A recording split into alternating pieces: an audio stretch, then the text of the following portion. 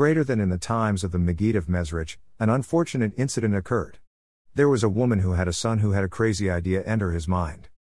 He decided he must convert to another religion, God forbid. He had already gone to the priest to do so.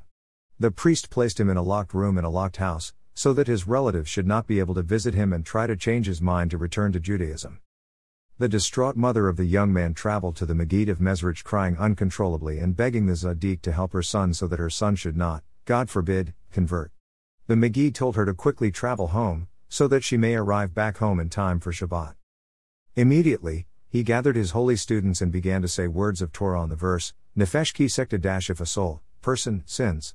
The students were astonished, because this took place on Erev Shabbat Kodesh, which was not the usual time for the Maggid to deliver Torah discourses. Again, he gathered his holy students 3 times that day, and each time, he shared words of Torah on the very same verse into the evening of the Holy Shabbat. On Shabbat day the same thing repeated itself until he shared Torah thoughts on this verse 7 times. At the conclusion of Shabbat, a strong wind raged outdoors. In the loud swooshing noise they saw that suddenly a young man appeared. The young man began to share with them all that transpired with him.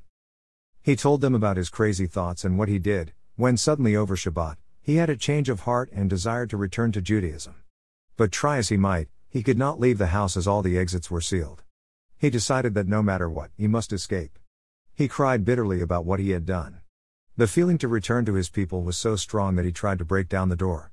When he was unable to do so, he decided his only recourse was to throw himself out the window come what may.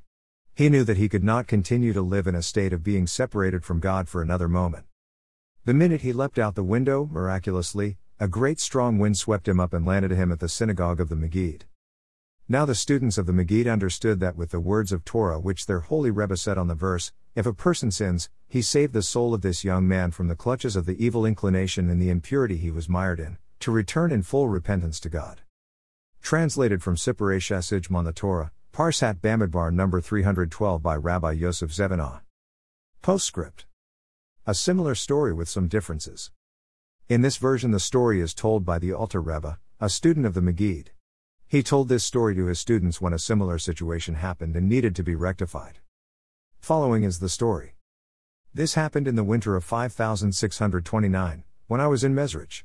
Not far from there was a non-Jewish city where a few Jewish families lived. One of the sons of one of the Jewish households, who was a God-fearing and learned young man, suddenly experienced an unfortunate and undesirable folly which took hold of him. He felt impelled to convert, God forbid. The reason for this was not that he believed in it, but rather his haughtiness caused him to err.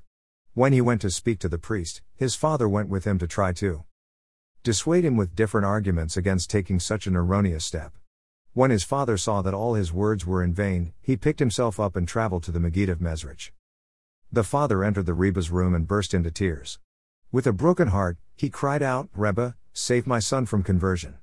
The Maggid listened carefully to the father's painful plea. He became engrossed in thought and then raised up his holy head and began to say Torah on the verse, Nefesh ki setcheta umo alamal b'Hashem.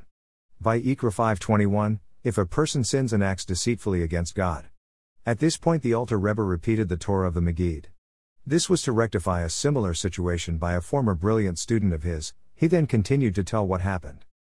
When the Maggid finished expounding Torah on this verse, he instructed that a minyan, a quorum of 10 of his pupils, should recite Tehillim, Psalms, all night until dawn.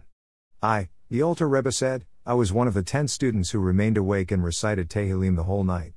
And early in the morning, the young man appeared in the synagogue of the Maggid.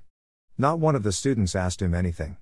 He remained in Mezrich for some time, had an audience with the Rebbe, the Maggid of Mezrich, and then returned home, a changed person. For the full story and what happened to the student of the Alter Rebbe, please see Sefer HaToldos Admor HaZakain, Volume 4, pp. 334-338.